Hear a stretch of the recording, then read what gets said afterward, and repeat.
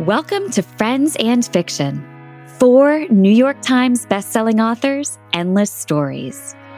Novelists Mary Kay Andrews, Kristen Harmel, Christy Woodson Harvey, and Patty Callahan Henry are 4 longtime friends with more than 70 published books between them.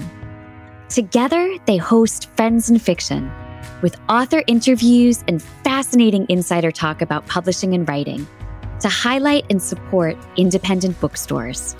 They discuss the books they've written, the books they're reading now, and the art of storytelling. If you love books and you're curious about the writing world, you're in the right place. Hi, everybody. It's Wednesday night, and hurricane or no hurricane, we're checking in safe here tonight, and it's time for Friends and Fiction. So let's get rolling. I'm Mary Kay Andrews, coming live from Atlanta. I'm Christy Woodson Harvey, coming live from Beaufort. Are we doing that? I like it. I like it. Great idea. I am Kristen Harmel, coming live to you from Orlando. And I am Patty Callahan Henry, coming live. This is fun. Coming live to you from Cashers, North Carolina. Right. And neither rain nor snow nor hurricane force, gale winds and floods can keep us from telling you that this is Friends and Fiction for New York Times bestselling authors, endless stories to support indie bookstores, authors, and librarians. Tonight, we're going to welcome Tracey Lange. I almost morphed to, did that thing. You married them, put them together. Yeah, we're going to be welcoming Tracey Lange, author of The Connellys of County Down, and Aimie Runyan, author of A Bakery in Paris. Yay. All right. But first, just a quick reminder to check out all the fun things going on in our Friends and Fiction community at friendsandfiction.com. We have a new, improved, refreshed website with lots of new content, and it's beautiful and very easy to navigate. So if you haven't visited in a while, check it out. There you'll find links to our weekly Writer's Block podcast, where a new episode drops each Friday on all major podcast platforms, to our bookshop.org page, where our books and books from our guests are available at a discount, to the Friends and Fiction official book club with Brenda and Lisa, and to our weekly email newsletter. On this week's podcast, Patty talked to David Katz about writers' communities and why they matter, and about the Kauai Writers Conference, where PCH and MKA will be teaching this fall. That's Patty and Mary Kay. And coming this Friday, Patty and Christy will be talking with Helen Ellis about her novel, Kiss Me in the Coral Lounge. She's amazing. Over on the book club page, the group is reading Yours Truly by Abby Jimenez, one of our favorite guests recently on the show. And she'll be joining Brenda and Lisa for a live online chat on September 18th at 7 p.m. Eastern. And don't forget to sign up for our newsletter and check out our tour dates on friendsandfiction.com. Next up, we will all be together live and in person in Westminster, Maryland, about 45 minutes from Baltimore. You'd probably like to know when. On October 4th, to celebrate the launch of Mary Kay's Bright Lights Big Christmas, which is getting huge buzz and great online buzz, and everybody's talking about it.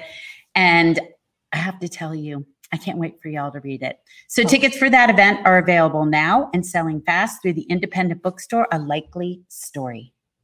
Now, without further ado, let's welcome Tracey Lange. Tracey is the New York Times bestselling author of We Are the Brennans. Born and raised in New York City, she graduated from the University of New Mexico, where Sean is, with a degree in psychology before owning and operating a behavioral health care company with her husband for 15 years. While writing her debut novel, We Are the Brennans, Tracey completed the Stanford University online novel writing program. In fact, we had Tracey on our podcast in 2021 to discuss that book. If you haven't listened to it after you listen tonight, go back. I encourage you to find that episode.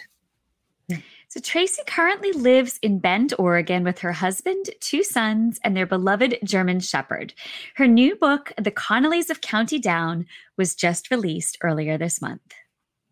Sean, can you bring Tracey on? That's a great cover. Hi, Tracey. Hi, Tracey. Hi, everyone.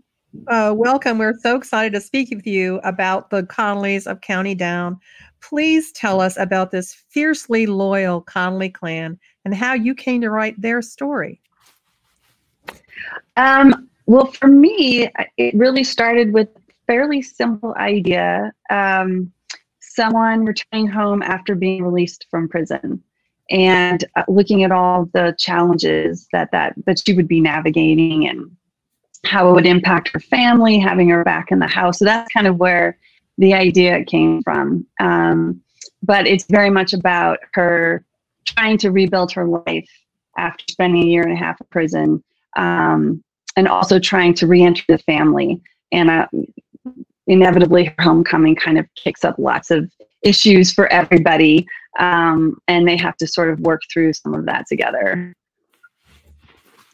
Awesome. Oh my gosh.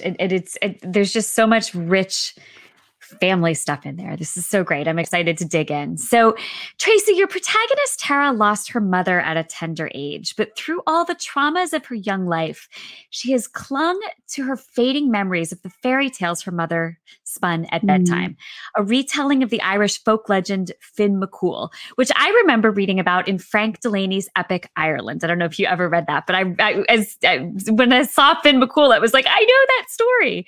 So we would love to hear you talk about how you weave the importance of that story into this story of the Connollys, and also which came first, the legend or the Connollys?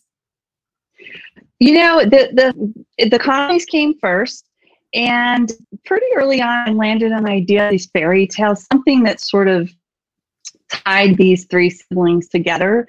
They survived a fairly traumatic childhood together, and as a result, they're fiercely loyal to each other. But there's definitely some unhealthy dynamics going on. The coping skills that sometimes serve us as children and help us get through, especially traumatic times, don't really serve us as adults. Yes. So they're all sort of stuck in a way. But I love the idea of having this common thread that pulled them together. And as the youngest sibling, Tara can't remember the details of the fairy tale, especially the one that her mother made up about them and as the three siblings. And so that's kind of a question for her throughout the story: is what were our special powers? How did we come out of this fairy tale together? So yeah, I just looked at it as a sort of grounding force for these three. And as I went on, they kind of took a bigger role over time. And turned out to be kind of a favorite storyline for me anyway. But yes, Finn McCool is and there's all kinds of tales about Finn McCool, including the one that's in the books. Yeah.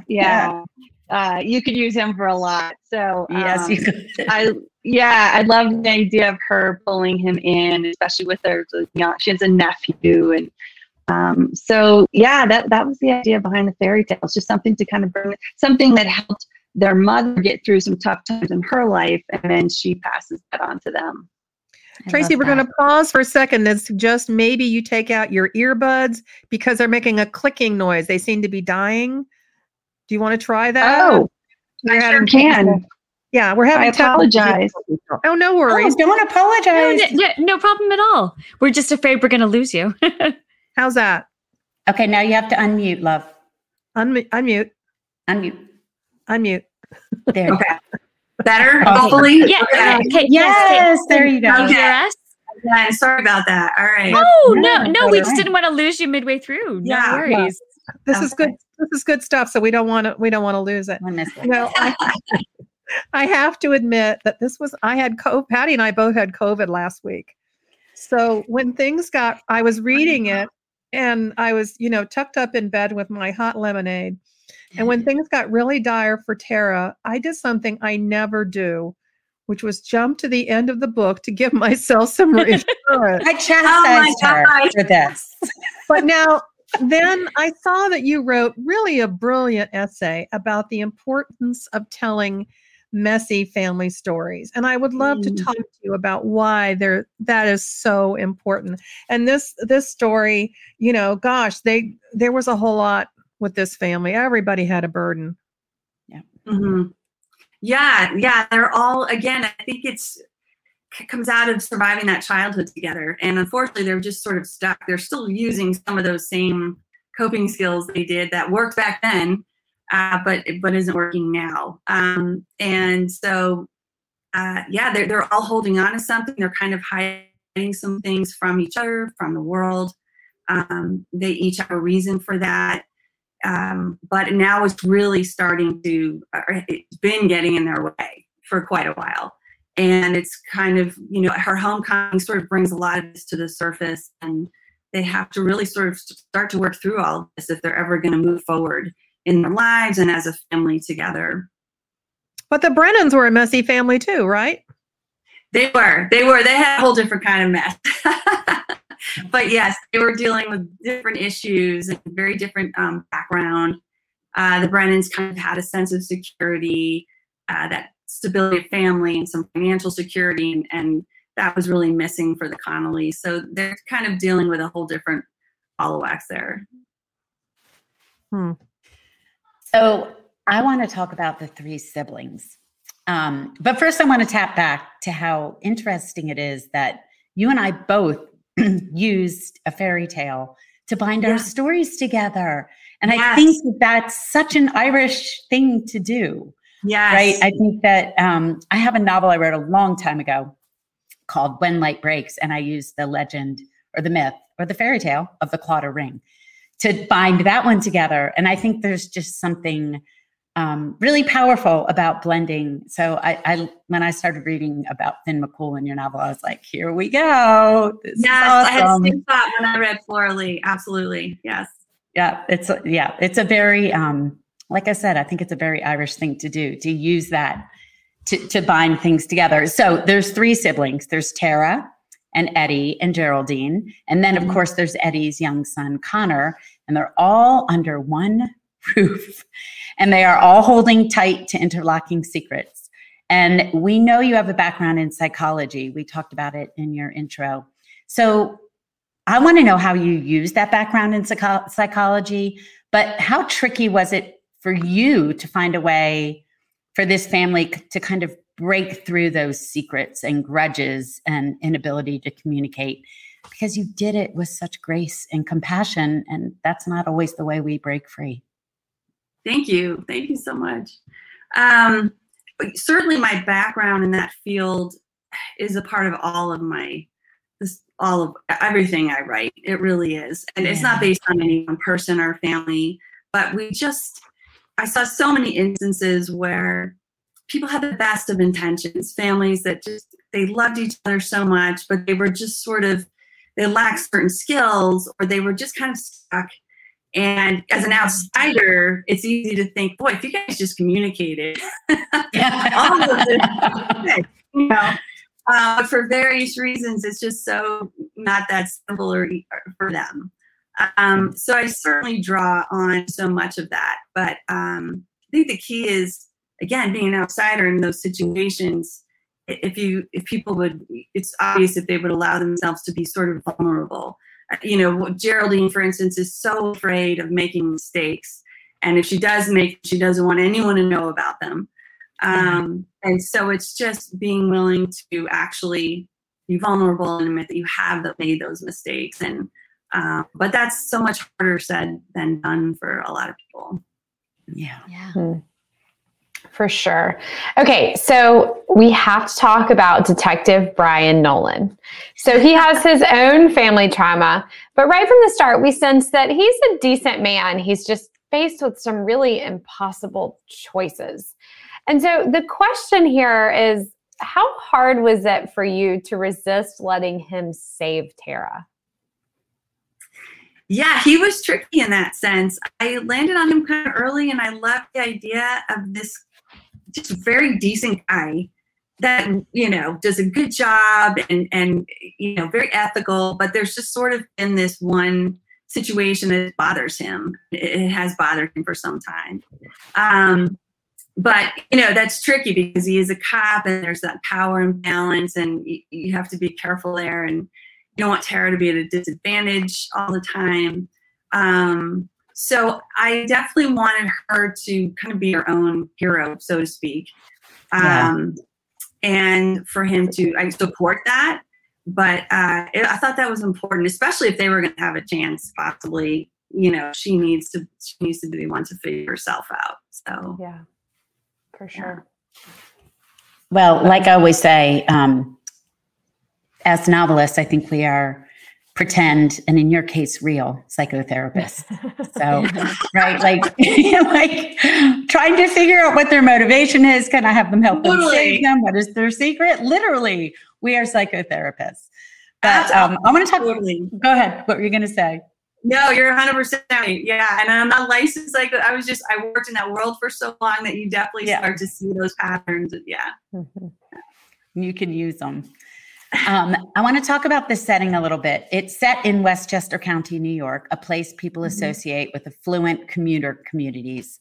But Portchester, where your previous novel, We Are the Brennans, was also set, is a working class community. So how important is that setting to the Connollys and to the Brennans, for that matter?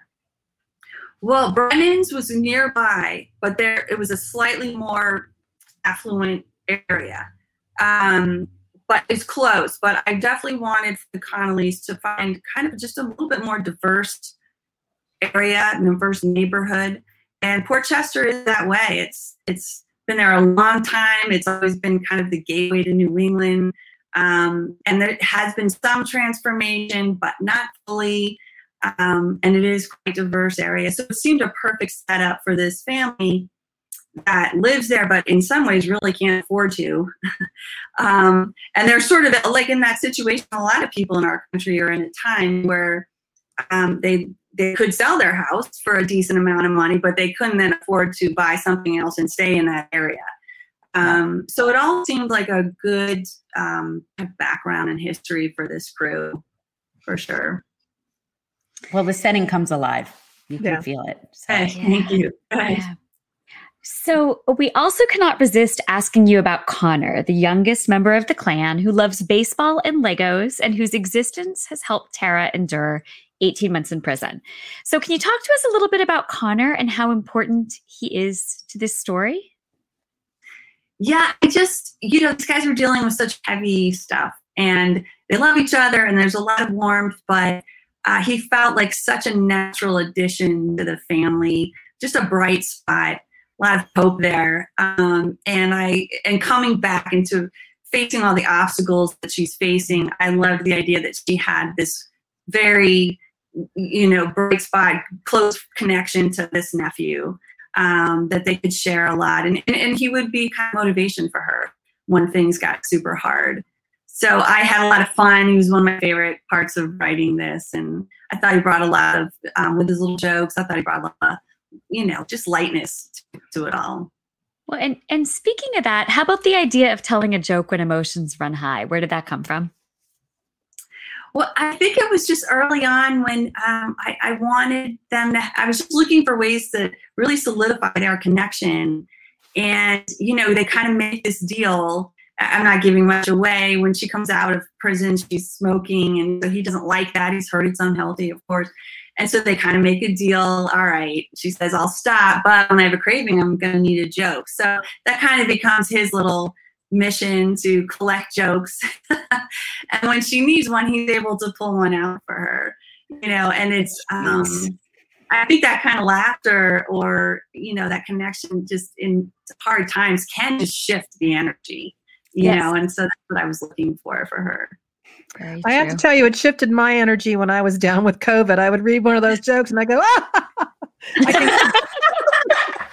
have a reason. I feel like you need to pull out the book right now and read us one. I know. No, I'm really much better. Okay, let's talk a little bit. Research. That was fun research. For sure. Let's talk about the Irish stuff because my maiden name is Hogan, by the way, and Patty's a Callahan, and so do you deliberately are you from an Irish background? Is that something that's or you just randomly thought I think I'll write about Irish people? Two novels about Irish families. Yeah, no, very much in my background. My dad was from Ireland. He's from County Down in Ireland, wow. And I have massive family over there. Been there many, many times. Was there last year. I hope to be there again next year. And they've got lots of Irish family in New York too, mostly Irish. There's almost nothing else in there except Irish. So I definitely come from that background. And when I started to write, it was just such a natural place to go, especially in New York where I grew up and knew the area well and had family all over. So it's very comfortable for me. Yeah. So you're first generation. Yeah, my dad's side, I'm first generation. Yeah. That's awesome. That's amazing. Yeah, I'm second You generation. get a on my dad's passport. side. Yeah. Yeah. I think I can get a passport. You can, Cap. Really? Yeah, you A can. second? Yeah. Yeah, unless they find out about my criminal background. Well, I mean, we've buried that. We have buried that so deep, so far. There's no way they're finding it. Underneath all the friends and fiction entries on Google. Exactly. Oh, if they find out about that phone scamming I did when I was a starving college kid, it's all over. Oh my God. Or You know the one where you would put Ding dong ditch. the payphone thing next to the other payphone and put money in one? Oh my gosh. If the FBI is watching, I think the statute's run out. Okay. Oh my gosh. The FBI is still looking for you for that violent crime. I signed under a pseudonym. I'll never forget the first time I wrote, I write under a pseudonym. And my father, God love him, said one day, what did you say your alias is? I said, Dad, aliases are for criminal. I have a nom de plume. And by the way, it's the name of your grandchildren. So we'll help him there. All right, Tracey, you've been an amazing guest. We've loved talking to you. And we loved the Connollys of County Down. What a treat of a story. Before we let you go, and the Brennans, can you tell everybody where they can find you online and on tour? Online, it's traceylange.com. And I'm fairly active on Instagram, Tracey_Lange, easy to find. And honestly, I've got some podcasts and some local book clubs lined up. But other than my book launch in a local bookstore here, I don't have anything set up right now. Especially during summer, people are so busy and they're out enjoying life and all of that. So, anything that's set up will end up on my website. So, well, people can look for you online then. Thank you so much. Thank you. Tracey. It's so good to see you. Thanks so much. Congratulations. Thank you. All right. So next up, we have our second guest of the evening, Aimie Runyan. So let's find out a little bit about her. Yeah, Aimie has been honored as a Historical Novel Society Editor's Choice Selection, as a 3-time finalist for the Colorado Book Awards, and as a nominee for the Rocky Mountain Fiction Writer of the Year. She's also a proud member of the Tall Poppy Writers, Rocky Mountain Fiction Writers, Pikes Peak Writers, and the Women's Fiction Writers Association. God, Aimie, you have like a part-time job doing writers group. Organizations. Yeah. Amazing. All right, Aimie lives in Colorado with her husband and 2 children. Her new book, A Bakery in Paris, was released earlier this month, and her contemporary women's fiction debut, The Memory of Lavender and Sage, will be released in early 2024. We are excited to talk to her about both books tonight. So Sean, can you please bring Aimie on? Hi, everybody. Welcome. So great to be here. Oh, Thanks, we're Aimie. Great to so see happy you. to have you. So, Aimie, A Bakery in Paris tells 2 stories set in 2 different time periods we don't read about quite as frequently. So you have one time period in the late 19th century, and then the other one is the year just after World War II. So in 1870, we meet Lisette, who was born in the lap of luxury, but gives all of that up to join in the fight for a Paris of the people, opening a small bakery to feed an impoverished neighborhood during the siege of Paris, to the backdrop of the Franco-Prussian War. And then 76 years later, in 1946, we meet 19-year-old Micheline, who, after the death of her father and the disappearance of her mother, is struggling with raising her 2 younger sisters. So she's thrust into a prestigious baking academy. She desperately searches for her mother, and she meets a man named Laurent, who might just change her future. So that is what the book is about. But Aimie, can you talk to us a little bit about what A Bakery in Paris is really about? Well, I mean, obviously it has a lot to do with Paris and its upheaval. Because Paris is such an iconic city, I wanted to talk about 2 of these kind of lesser discussed periods in its history. The siege of Paris that led to the Paris Commune is really one of the most pivotal parts in Parisian history in the last 200 years. We talk ad nauseum about the French Revolution being the end of the French monarchy, but we had a monarchy. They had a monarchy again 12 years later. And so when the people rose up after the defeat of, when the French were defeated by the Prussians in the Franco-Prussian War, the people of Paris in particular had it, because we have to remember Paris is a walled city and you couldn't get in or out of the city. People were starving. Orders were given to eat horses and to kill zoo animals. It was horrific. It was absolutely horrific. And so the people rose up after the defeat of the French. And they said, we want to govern ourselves because you're not doing that great of a job. We'll take care of this ourselves.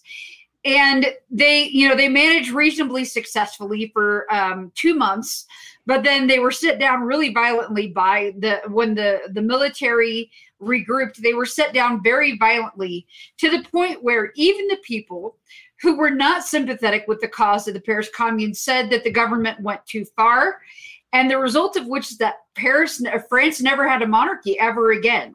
So this really was the death of the French monarchy, and it's not lauded to the degree I think it should be. We talk about the French Revolution and the smaller revolution of 1848, which is the theme of Les Miserables, which you'll see right there. Boop, there's Les Mis right there.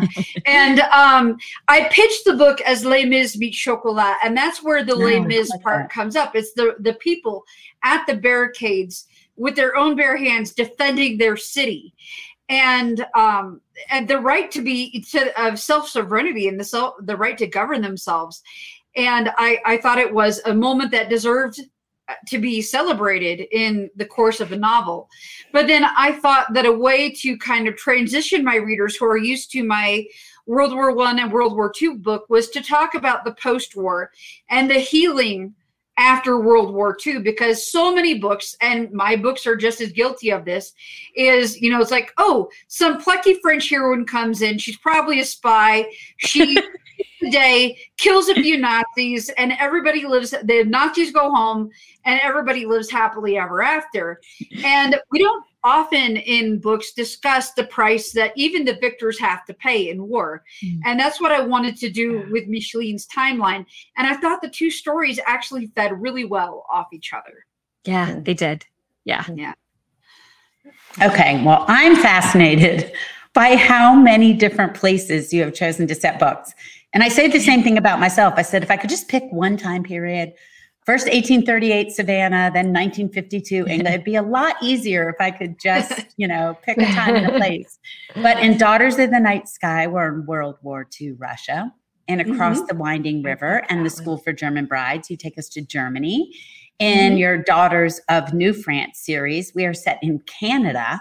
And you have dipped into France briefly with Girls on the Line. So what made you come back to France again, aside from wanting to return to a city that's, a country that's amazing? And how did you make that uniquely French setting come alive? Well, I have a master's degree in French. It is my passion. It was my academics. Yes. And, and that's kind of how my first two books that are set in Canada, it's French Canada. So they are, and they start out in France. So there's a French connection to a lot of my books, actually. Even Daughters of the Night Sky, she ends up in France at the very end. And that's not too big of a spoiler, I promise. But I was kicking around ideas for a book. This is early 2020, and I was dating a historian. And he said, Aimie, you've got a master's in French. Why don't you write about the Paris Commune? And I said, you know what, historian boyfriend, you're very smart. That's a great idea. And so everything, kind of germinated. And I ended up writing the School for German Brides first. But then I'm like, I had the proposal all ready to go, and I was really excited about it. And my editor jumped on it. And we got a little bit of a spoiler. I ended up marrying said historian. And we got the news about the book deal on our honeymoon. Oh, that's awesome. I love that. Oh, I'm so glad we asked that. That's amazing. So cute. I love it. Yeah. Oh my gosh. Well, since that sense of place plays such a huge role in your novels and you've visited so many places that you've written about, is there a place you're dying to write about next and that you're eager to return to or visit? Well, this is really my love letter to Paris, and my next historical book is called Mademoiselle Eiffel, and it also takes place in Paris. So I got to do research. I got to go to Paris twice after not going for 12 years. Wow. I got to go to Paris twice in the course of like 9 months. Wow. So that was very exciting, very exciting. And I got to do research in the Musée d'Orsay. I got to walk through the Grand Gallery while it was empty. It was amazing. It was absolutely amazing. But I got to do archival research there. And so I got to double dip for 2 books, which was wonderful. And it makes me understand why writers who have a better level of focus than I do actually specialize in things, because it is great to be able to use it more than once. But my first contemporary book is called The Memory of Lavender and Sage. And you mentioned that during the intro. But it's my love letter to Provence, which is where I lived when I was a French student, when I was studying French at the Institut Américain Universitaire back 10 million years ago when I was in college. And it was an amazing place, and it's so different from Paris, but still French, but it has its own unique culture. And I wanted to write a book that celebrated that. And, it kind of has the typical women's fiction, woman finding herself and an emotional journey, but it also is a treatise about the life in French villages and how that lifestyle is dying because there's a brain drain. Everybody's going off to the cities because that's where the jobs are, and you can't blame them for sure. But it really is kind of a celebration of that and how to keep that life from dying out entirely. So that's my first women's fiction that'll be coming out in February. That was so exciting. Well, you sort of teed me up for my question. So can you tell us a little more? I mean, you've told us a little bit, but can you tell us a little bit more about The Memory of Lavender and Sage?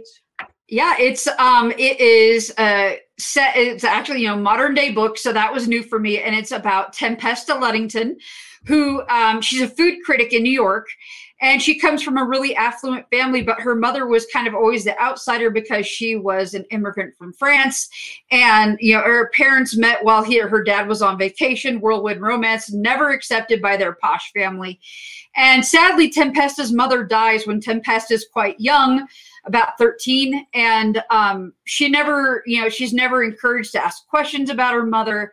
And so when her father passes away some years later, when Tempesta is 28, so a young, kind of entering, leaving the early adult phase, she decides to use the little inheritance from her mother to go visit where her mom grew up, and she learns a lot about herself and a lot about, gets a lot of questions answered about the life that she had or that her mother had before she became a wife and a mother, and uncovers some family secrets and some stuff about herself.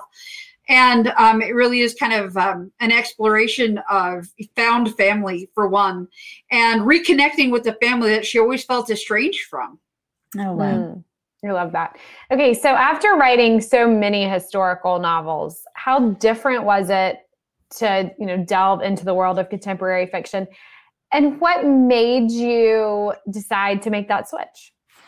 It was hard. I'm not going to lie. I rewrote that book 3 times because, you can't just throw in an explosion and keep the pace going. It's all, character development and internal growth. And it's so hard. So those of you who write history, contemporary women's fiction, you're the real heroes, because that is so hard. It is so hard because you don't have the structure of history to guide you along. And, in a bakery in Paris, because I'm dealing with post-World War II, we don't have the structure. I don't have to worry about, well, this battle happened then. Yeah. And this thing happened then. So it is a little bit more of that. And so it made it an easier transition, perhaps, because it does feel more like a contemporary women's fiction because it is character-driven and not driven by external events or shaped by external events. Right. But and I decided that I wanted to do that just to expand myself as an artist, because I want to, put my fingers in a lot of different pies. I want to write in so many different genres. Just kind of, fantasy, what have you. I would love to kind of, try all of it. We get one spin around on this globe, and I want to write a lot of different stuff. So, I love that. Yeah. That's amazing. Okay. So, so you sort of answered this, but this is something that you would do again, the contemporary world? Yeah, I'm actually going to probably start writing my next contemporary because I got a 2-book contract from the good folks at Harper Muse. And I will probably start delving into my second contemporary next week or the week after. Ooh, exciting. Yeah. Well, I cannot wait to read The Memory of Lavender and Sage. It's exciting. Yeah, I love your sounds historical great. novels, and I know it's going to be great. Yeah. Okay, now going back to what we're talking about tonight, A Bakery in Paris, you have this gorgeous line in the novel. Sometimes food is simple nourishment for the body. Sometimes it is nourishment for the soul. Sometimes it is an apology. Yeah. Can you talk to us about that sentiment? And by the way, are you a cook? I am indeed a cook. And so I'm actually doing baking videos because you'll see throughout the course of Lavender and Sage, there are lots of recipes thrown out, but they are kind of archaic classic recipes by Carême, the granddaddy of all French pastry cooking. And they're hard to follow because put it in a hot oven. Well, what in the heck is a hot oven? 450 degrees. It's 450 degrees. But, so I'm doing more accessible recipes. If you go visit me on Instagram or Facebook, I do little teaser videos every Tuesday and direct everybody to my blog at my website, www.aimiekrunyan.com/blog. And you can get the step-by-step instructions. So yeah, I am a very passionate baker, passionate cook. And to go back to the sentiment, I think food is so much more than basic nourishment. In the course of writing this book, when my then boyfriend, now husband, and I were not living together, I would come up to Estes Park and I would stay with his family on the weekends when I didn't have my children. And I would always bring a cake because it was my way of saying thank you, because they would take care of me. They gave me a place to stay. They fed me. They cooked wonderful food. And it was my way of saying thank you. And, it's just something that I've always felt is, it's my love language. And I wanted to give that to Micheline as well, because I think that food means so much in our daily lives. And even if it's something, French bread, we can't overstate the importance of French bread in the diet, especially in the 19th century. It was the staff of life. And access to a simple bakery was a lifeline for these people. Having a bakery in the neighborhood meant they didn't have to walk an hour every day to secure this staple of their diet. It was important. And so, just an apology. And it's something I do as a welcome home. And it's, baking a chocolate cheesecake is a gesture that lets my husband know I love him. And it's just so sweet. Yeah. I think that it is, it is a gesture that means so much more than just nourishing the body. Yeah. I love that. That's so true. My poor husband is probably never going to get a homemade chocolate cheesecake from me. You could try. But I do love him. I order him do know how to make Caroline's fudge. cakes. I do know how to make go. fudge. That's true. I make a chocolate cheesecake about once every month. And we actually had a double layer chocolate cheesecake for our wedding cake. And I made it myself. Nice. Oh, Aimie. wow. All That's these brides amazing. out here who have not made their own wedding cakes. Mhm. Sorry, you just been shaded. I know, man. How did you convert those recipes that you included in the book? Well, I found the transcription from the original Carême. I actually found a translation of some of his original recipes. And so I just made them more readable, and I added in the notes from the characters so that they're not, because I know, and I love cooking, but if I see a recipe in a book, I often just skip over it and I'm like, I'll come back and cook that later. But I wanted it to be part of the narrative. And so I did what I could to condense it, because nobody needs a 4-page recipe. But then I added in the notes because I wanted it to feel like a living document, because it's not, the wonderful, the trope of, I found my great grandmother's mystical diary in a trunk and it's going to change the course of my life. No, it's a good luck omen, but it's a living document. Yeah. And because they're professional bakers, and I wanted it to be, the torch being passed instead of something a bit more mystical in that sense. And so one of my favorite parts is when Micheline, it's not a sacred tome, she starts writing in it herself. And I love that. I love that. That's amazing. I love that. Okay. So we have a lot of questions coming in for you live, but I had to ask you this one. So Mary Vasquez wants to know if you have a favorite film version of Les Mis. A favorite film version? Well, I mean, if I'm going to watch a film version, the 10th anniversary edition of the musical with Michael Ball and the lead actor is escaping me, but Michael Ball, who plays Marius, and Lea Salonga as Eponine. I love the musical version, and I've seen it on stage twice in London and San Francisco. But the Liam Neeson version, if you're gonna watch the original or the actual non-musical version, the Liam Neeson version is solid. Oh, good to know. I love that. Great. Awesome. We also have Carrie Soderman asking if you have a favorite meal to eat while in France. A favorite meal to eat while in France. Okay, one of the hardest questions I got asked on tour was, describe your favorite eating day in France, or the perfect. And so that answer took 5 minutes, and everybody went to a French bakery down the street after the thing. I'm not even kidding. Okay, so in my last time in France, I'll describe my favorite meal I had was at Le Ricamier.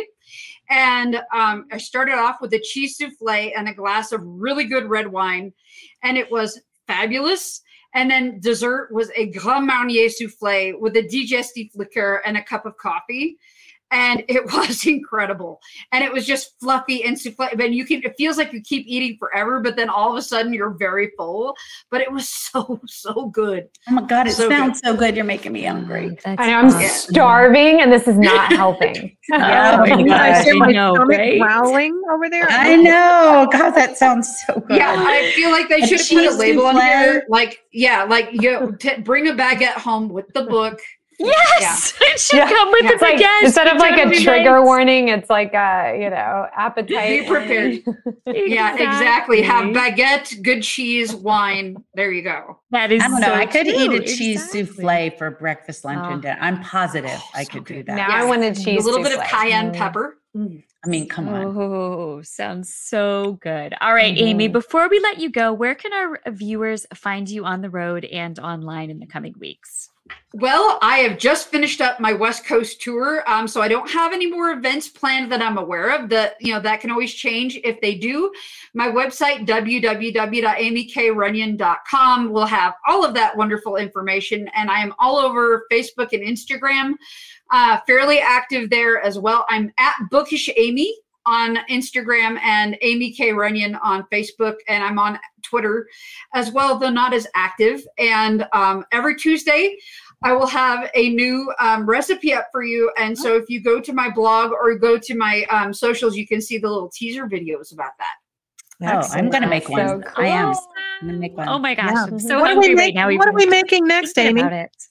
Gosh, the next recipe is going to be quiche Lorraine on the blog. And my favorite one so far was Micheline's rose petal jam. I taught everybody how to make rose petal jam. I wish you guys, I was going to send you guys, I have like 12 jars of it in my fridge, but it wouldn't have shipped well. I was going to send it to you. Oh my gosh. Well, what you did ship us was fabulous. Was pretty sweet. Well, you guys are so wonderful to have me. I wanted you to have just a small token of my appreciation because you guys are so wonderful. And I love what you're doing. Thank you. Thank you, Aimie. You're the best. I'm sorry that you all didn't get the packages we got. We got some amazing. I know, they were delightful. Yes. My husband was like, "What is it different? Cinnamon? Is it?" And I was like, "It's just it's fine. It's just Penzies." I'm telling you, anybody who's serious about baking, just get yourself gift cards at Penzies because their stuff is so fresh and so good.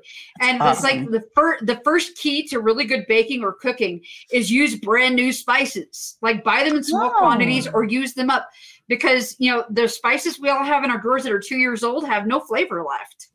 Yeah, it's amazing. What if they're like 7 years old? Well, asking for a friend. I got them for wedding gifts. Are they still good? Just asking for someone who hasn't cleaned out their spice cabinet. I'm just wondering. I have nutmeg. I have like actual like nutmegs in the nut form in my drawer that are probably older than my kids, but they're fresh. I freshly grate it, so I still think it has some good flavor left. Oh, I think so. Yeah. I think so, absolutely. definitely. Yeah. All right, Aimie, thank you so much for being with us tonight. It was so nice to chat with you. It was so nice to think about all the food we can eat, like in celebration of Paris. And we hope that everyone out there will check out A Bakery in Paris out now. So thank you so much for being with us, Aimie. Congratulations. Thank you so much. It's good to see Okay, you. everybody, don't forget that you can find all of our back episodes on YouTube. And please make sure to check out our podcast, our book club, our tour dates, our newsletter, and more, all on friendsandfiction.com. We're going to be back next week with Elizabeth Acevedo to discuss her novel Family Lore, which is this month's Good Morning America pick. And we have such a fun episode in store for you. We can't wait. And by the way, hang around because we're going to have a little after show afterwards. So we'll see you next week, but we'll see you right back here in, the blink of an eye. Good night. Well, hello, ladies. Welcome. Hello. That was a fun show tonight. It was. So Oh my fun. gosh. They were great. To go from Ireland to New York to Paris Yeah. to Provence. Just split around. I know. If we could just go visit each place we talk about. I know. I'll be I feel back like in we our could bed go by 9. tour. That'd be nice. Well, I will tell you, talking to Aimie made my mouth water. So she also had this line in one of the book's recipes that says, and I meant to mention that in the book, all of the recipes have little kind of thoughts and asides from the characters. So it's cool. It's like a little piece of personality poured into the recipes too. But she has a line that says, when things look hopeless, it often takes a small change to set things to right. Is there a comfort food in your life that makes things feel right again? Maybe something you made for your family or something that your parents or grandparents made for you? How about you, Patty? Gosh, all these things are flooding back, but there is nothing more comforting. And I will even make it for myself if I'm, say, home alone sick with a sickness. And that is a grilled cheese sandwich. Oh, yeah. Oh, yeah. I mean, I made it for my kids when they were sick. I make it for myself. And I don't eat them on the whole. Like, I don't make them for lunch or something. But when I don't feel well, I just love a good grilled cheese sandwich. It is It's a the comfort best. food. How about you, MKA? Well, my mother and grandmother were great home cooks, and I like to cook too. And so I make pot roast, and that's a favorite cold weather thing in our family. And I invariably make enough to give away. So we have a couple of bachelors in the neighborhood, and so when I make pot roast, I make enough to share with them. And That's nice. my grandkids love pot roast too. And I was asking Molly one night, I lost my daughter Katie about 18 months ago. And I said, Molly, what would you like me to make that your mom made for you that you loved? And she just always says pot roast. Oh, my God. Pot roast it I is. love that. Pot roast it is. Mhm. You know what? I want your recipe. I don't think anybody wants my recipe for grilled cheese. Yeah. I would love your recipe. Yeah, I'd love that recipe too, if you don't mind sharing, Kathy. Happy to, yeah. I make it a Yeah. little bit different each time, but yeah.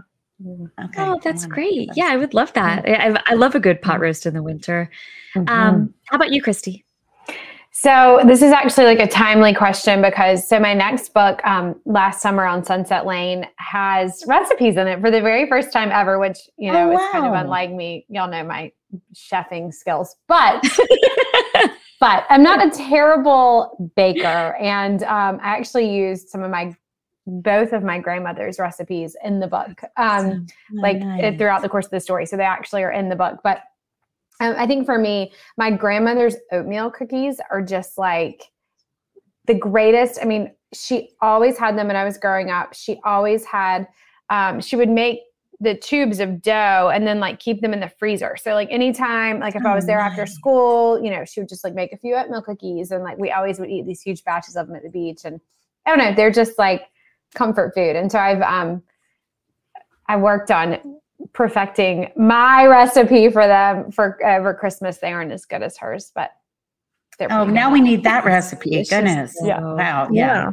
All right, Kristen, what about you? Speaking of baked things that kind of evoke family memories, my grandmother used to make these things called shadow squares, which were like blondies on the bottom with chocolate chips on top, and then a layer of brown sugar meringue on the top of it. And so like the top comes out crunchy and a little bit spongy, and then you've got like the chocolate chips that never quite melt. It's just, they were so good, and they were so distinctly her that I miss her a lot, and that's something that whenever I make those, it brings her back to me. I mean, there's just something magical about being able to cook something or bake something that you associate so strongly with a person, and then you feel them again with you when you make that thing. So, do you feel like your cookies come out the same as hers?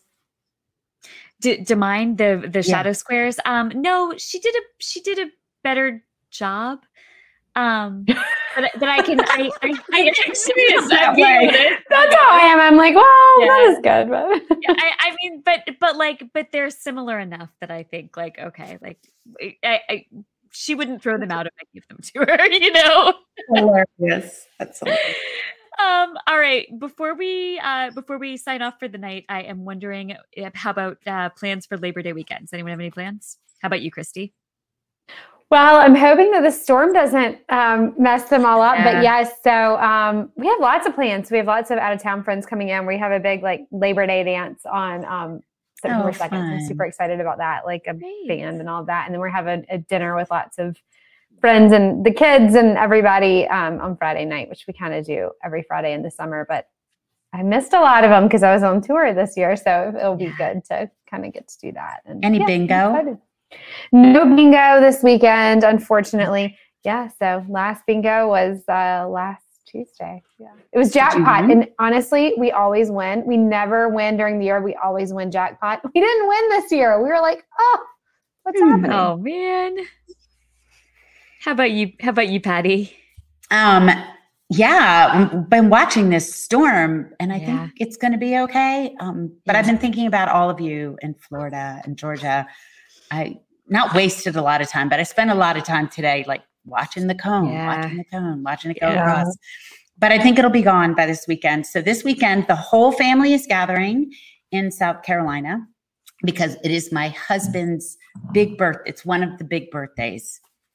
It's his 40th. I'm kidding. It's his 41st. I married someone 2 decades younger than me. No. So we're having a big family party for my husband's birthday. And I'm really excited. I'm really excited to kind of say goodbye to summer in a beautiful way. And I'm actually really looking forward to the fall. Unlike you, Christy, I know this is your favorite season.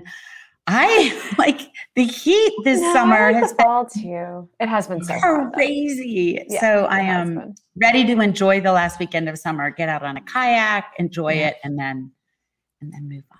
So how about you two? And what, Mary Kay, how about you? I know you've got we have no stuff coming up. No, but you've got some big stuff coming up soon. Yeah, I have no plans because I'm working, trying to finish the freaking book before I go out on tour. That one. We've got so much stuff coming up. We've got a really nice pre-order offer with Eagle Eye Books in Decatur. Folks can get a really cute Christmas tree ornament that looks like the Spammy the Camper in Bright Lights Big Christmas.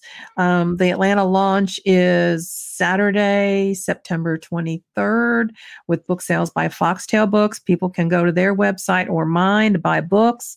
And then we are off and running. Oh, we're going to have a really fun launch in at my friend Clay's motel, as he calls it. It's an inn in Buena Vista, Georgia. And he has been collecting Christmas trees, artificial Christmas trees, because the plot of the book has to do with a family that owns a Christmas tree lot, and they set up a shop in Greenwich Village at Christmas. And so Clay has been going to yard sales and flea markets and buying up all these Christmas trees. So he's going to turn the front porch of his inn into a Christmas tree lot. And I've had this big sign made. Maybe people can see it on if they look on my social media. So you can see that. And there's a lot going on. So no, this weekend I'm just going to be getting ready and doing all that. I think Tom's going to cook some ribs, maybe. That sounds great. Okay, so if people want to find out about all the stuff you have going on, Kathy, since your book's coming out in just a few weeks, they should follow you on your socials and get signed up for your newsletter, and they can have they should. And we've got all the details. Yeah, we've got you've got some sold out events already, so people need I know. And then we've got the big launch in Maryland. We're so excited. We're going to all be together again. The band's getting back together again. Oh. All right. And what about you, Kristen? What are you doing? You know what? Honestly, we were so worried that the storm was going to come this way that I have not even thought through to the weekend because, honestly, all of my brain space the last few days was just dedicated to watching the local NBC station to see which way the storm was going. It's very taxing. Yeah, I'm exhausted, but I'm sure we'll get up to some fun stuff. So it'll be great. But everyone, that is it for us for tonight. We are excited to see you all back here next week. So make sure to check out friendsandfiction.com for links to our old episode and lots more. Make sure to join us every Wednesday night at 7. And we will see you back here next Wednesday at 7. Good night, everyone. Have a great Labor Day weekend. Good night. Happy Labor Day. Thank you for tuning in. You can join us every week on Facebook or YouTube, where our live show airs on Wednesday nights at 7 p.m. Eastern Time. Also, subscribe to our podcast and follow us on Instagram. We're so glad you're here.